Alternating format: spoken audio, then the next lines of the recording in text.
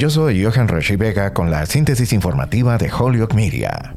El presidente Joe Biden dijo el lunes que su administración redactará nuevas regulaciones que requerirán que las aerolíneas compensen a los viajeros aéreos y cubran sus comidas y habitaciones de hotel si quedan varados por razones dentro del control de la aerolínea. La compensación se sumaría a los reembolsos de boletos cuando la aerolínea tenga la culpa de que un vuelo se cancele o se retrase significativamente. Daría a los consumidores en los Estados Unidos protecciones similares a las de la Unión Europea. Sé lo frustrados que están muchos de ustedes con el servicio que reciben de sus aerolíneas estadounidenses, dijo Biden. Es por eso que nuestra principal prioridad ha sido lograr que los viajeros aéreos estadounidenses obtengan un mejor trato. La promesa de Biden se produce pocas semanas antes del inicio de la temporada alta de viajes de verano, cuando los viajes aéreos podrían superar los récords anteriores a la pandemia de coronavirus. Los funcionarios del Departamento de Transporte que redactarán las nuevas reglas dijeron que no tenían una fecha precisa de cuándo esperan terminar, pero indicaron que están trabajando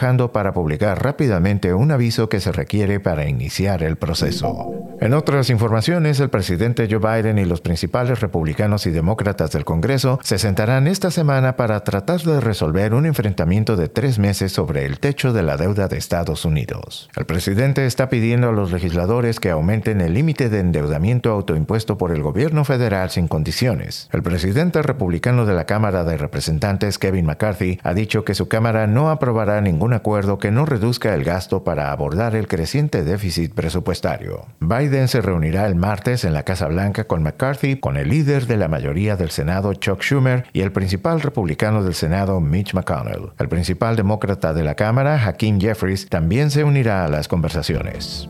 Yo soy Johan Rashi Vega y esta fue la síntesis informativa de Holyoke Media a través de WHMP.